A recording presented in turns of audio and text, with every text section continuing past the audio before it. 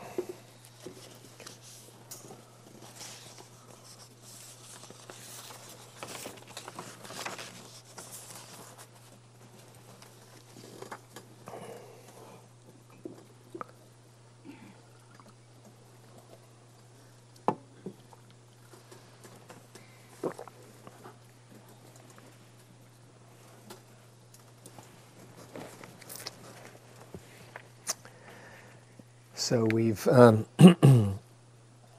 looked so far at stuff, letting go of stuff,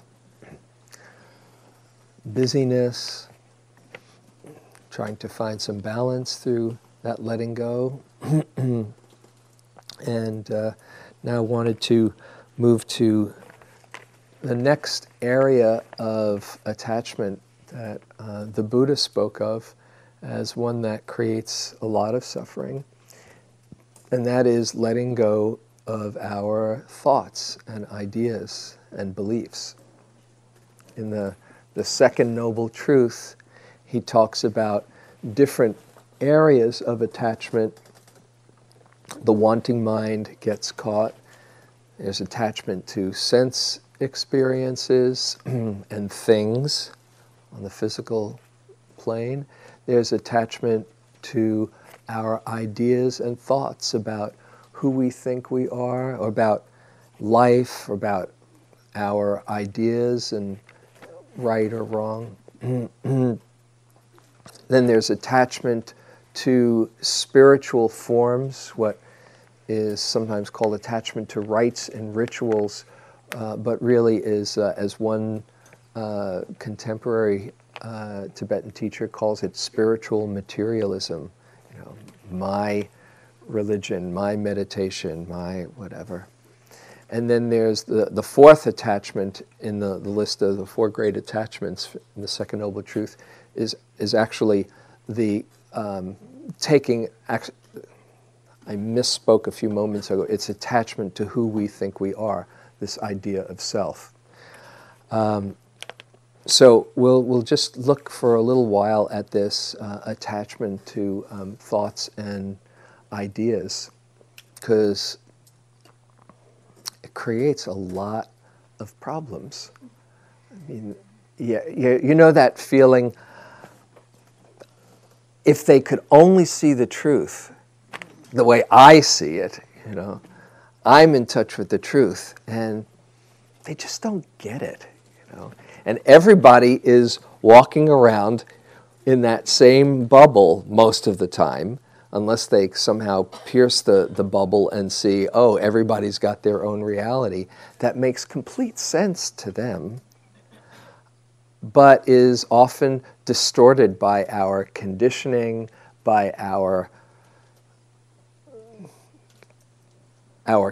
training, our coagulation of distortions of ourselves and the way things are, and that kind of process creates a lot of problems.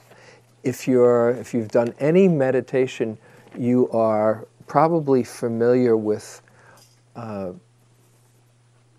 experience of the mind spinning out from one little thought, going into many other thoughts, a whole galaxy of thoughts, mushrooming out. And the word for this in the teachings is called papancha. It's a great word. It's kind of like it's got a real punch to it, papancha, proliferation of thought. You might hear a bird outside and think, oh, I love birds. Oh, that reminds me, when I was a kid, my parakeet was named Chippy. Oh, and which it was, by the way. I'm just now kind of going through a stream of thought right now. Oh, we used to call him the Mad Bomber, and he'd just kind of fly around. Wow. And you are off to the races, right? Just one little stimulus, or you hear a couple of notes and you're back in junior high prom, either with a fantastic scene or feeling like, oh gosh, that didn't work out, or whatever, and you can have a whole scenario built up. Sometimes on metta practices on retreats, or if you're doing a metta retreat, and somebody's leading a metta meditation, and you're supposed to be saying, may I feel safe in harm, may I have ease of well-being, and you can't feel a thing, right? And you say, I am not capable of loving kindness. Oh, I know, because I was never loved when I was a child. And that's why, and you have this whole story built up about how you are and who you are. Papancha. It's a great word to know about. If you can keep your sense of humor around it, you're doing okay. It's just when you believe those thoughts, they can be extremely painful and limiting. A lot of times, the thoughts are about our past, what's happened to us. And I don't want to make light of this. Many of this, we all have had certain traumas in our life, and some of us have had really major trauma. And it's not that you can just kind of dismiss it and say, oh, well, that's just a thought, let go. Because the body can still be reverberating, and it can be locked in there for a while, for a long while, for a lifetime even. And there are, fortunately, modalities that can work through trauma, and you have to be really respectful and honoring of that. But as we all know, some people who've gone through incredible traumas are such inspirations and embodiment of compassion, because they're not stuck in the story, this happened to me and therefore I can never, and you fill in the blank, but have used the trauma to deepen their understanding and their compassion. Stories about our past, beliefs about life. Oh, things won't work out. I should mention to you, people think, oh, awakening joy, oh, you've always been a happy guy. I was not a happy camper growing up. And I thought that things would not work out. I just knew they weren't going to work out. Right? And the more I knew they weren't going to work out, the more right I was, because we create this self-fulfilling prophecy. Oh, people won't like me. I had close friends, but, particularly girls won't like me. And I was painfully shy, and just had that contracted mind. And at some point in my life, I was fortunate enough to go through a very powerful experience and transformed that pessimism. I saw that I was creating this reality, and I write about this in the book a bit, and I saw, oh, I could paint this any way I think, any way I like. And I went through this experiment. I said, okay, when I was really shaken to the core, I faced my deepest fears, which is often a way to kind of shake your reality. And I said, okay, I see that I've been making this story up, that things won't work out, and that people won't really find me interesting or likable for a long time. I see that. What if I try it another way?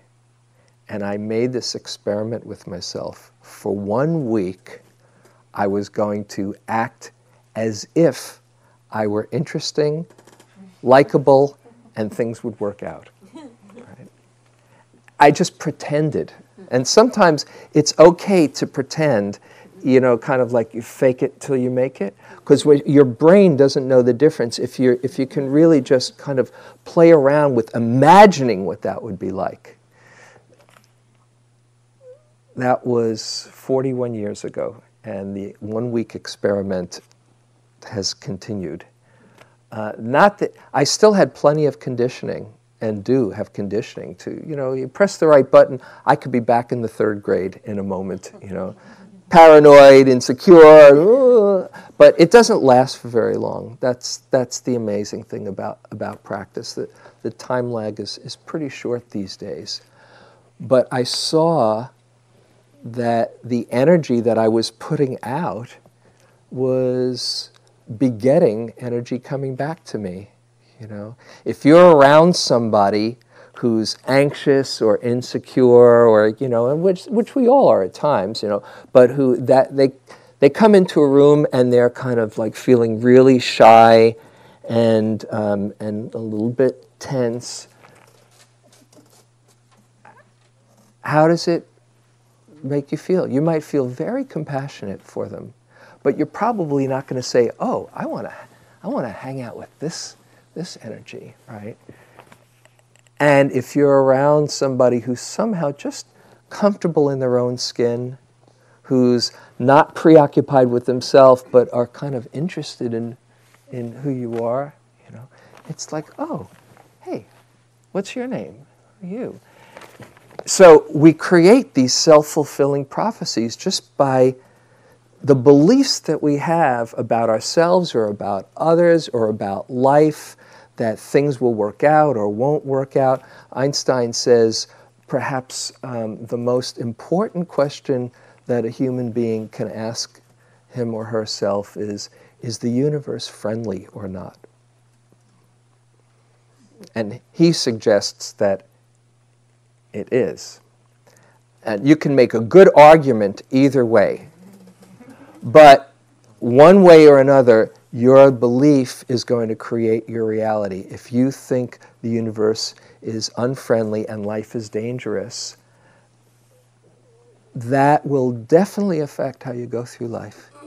If you sense the goodness around you in life, the goodness inside of you, and that life is here to support you, that will have a whole different relationship, the way you move through the world. So to notice your beliefs about the past, about life, your beliefs about practice, coming here to Spirit Rock, enlightenment. By the way, there's a really good issue of Inquiring Mind that just came out that's probably on the back table that I recommend on enlightenment, the big E, right?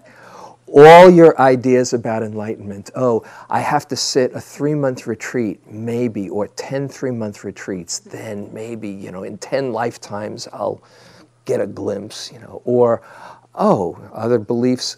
It's already here, right now. Nothing to do. Just let go of everything, and life is here, So people come in to retreats with all kinds of ideas of what practice is going to be like. If I am a really good yogi, I'll have no hindrances, a hindrance-free yogi, forget it, right? Or on one retreat, I was sitting and I was just staying with my breath, and everybody around me seemed to be going through these major catharses, right?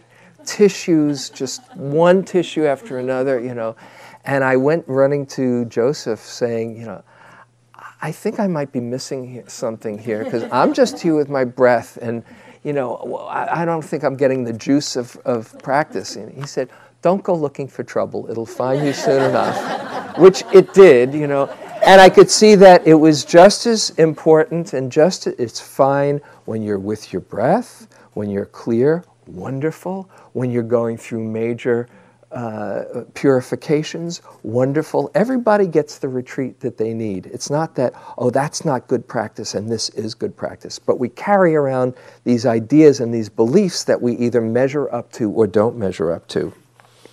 So I'd like us to take a look at some of our limiting beliefs, thoughts, ideas, and just imagine what it would be like if they didn't run us. If they, whether it's about yourself or about life or about practice or whatever, or how you think things will turn out. So we can just have something to explore. So I'd like you to close your eyes for a moment.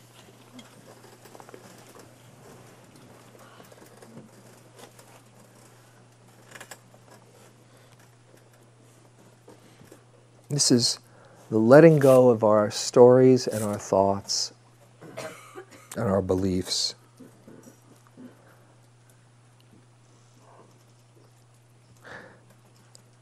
What story do you believe that keeps you from fully experiencing well-being and joy?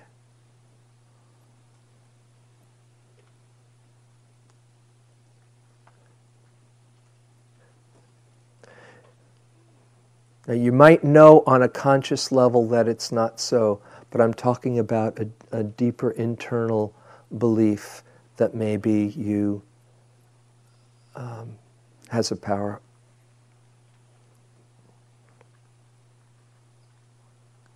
What's your story that sometimes you get hooked on, either about yourself or about others or about life, that keeps you from fully experiencing well-being and joy?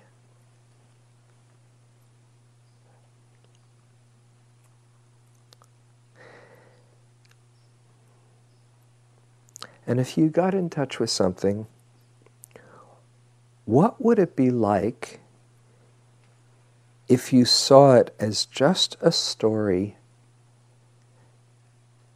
and could let it go? Somehow, magically, or through practice, you realized in every cell of your body, oh, this is just a story.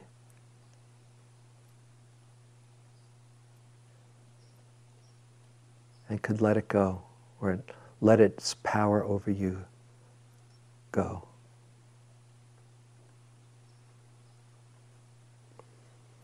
Just imagine what it would be like. You might have an image, a picture of yourself not being bound by this story.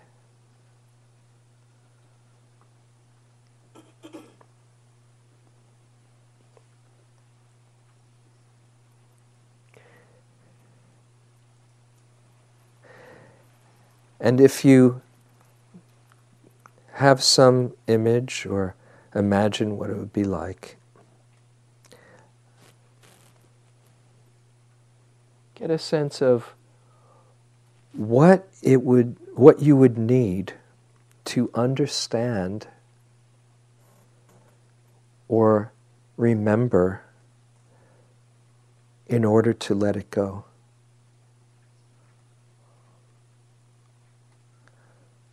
What would you need to understand or realize or remember in order to be able to let it go? Not have it run you.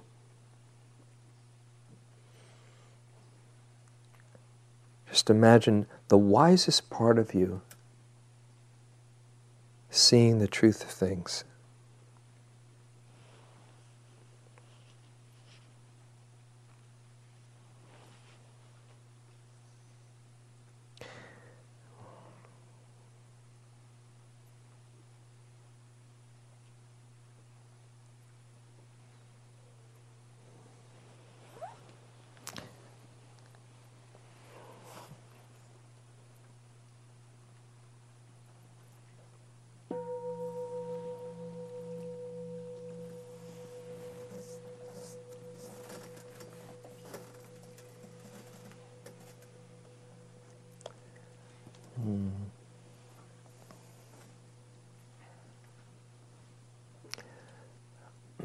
How many people got in touch with some belief or story?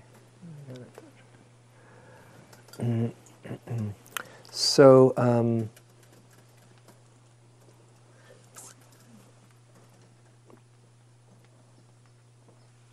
just wondering, it's a risk to do this, to explore with another person. And I'm kind of going back and forth whether I want to take that risk. Somebody could use their journal.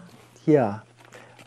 So the other option would be to just write on your own. Who would like to, how many people would just like to write in their journal about it? Okay. So then, fine. Then if the others would be willing, if you don't have to, but if you want to, there's something really powerful about actually naming your story and just seeing it's just a story and being witnessed and supported in that, even if it's with somebody that you don't know, sometimes even better with somebody that you don't know, but if it's with somebody that you do know, it's like you're bursting, you're naming the demon as Nyanaponika points out, Nyanaponika Thera, he says, a lot of the way that mindfulness works is when you name something, it's like the heroine or the hero of a story, that doesn't know the name of the monster or the demon, and it has this tremendous power over them. And then as soon as you find the name, like Rumpelstiltskin or whatever it is, you find the name of that demon. This is in classical, in many different kinds of mythology. As soon as you name it, it loses its power. And so there can be a value to just saying, this is what my mind does, This is where my mind goes. It doesn't have to be a judgment about who you are, but just, this is what my mind does. My mind still goes everywhere. The mind has no shame. The mind has a mind of its own, The key is to not take it personally and say, instead of saying, oh, look at my mind, to, wow, look at the mind. Oh, look at how this mind works. So if you are open to it or feel like it, then find a partner. And if you prefer to write in a journal, that's absolutely fine. And we can spend, the next 5 or 8 minutes or so sharing our stories, okay? And I'll tell you when it's about half time. Okay. Thank you for listening. To learn how you can support the teachers and Dharma Seed, please visit dharmaseed.org/donate.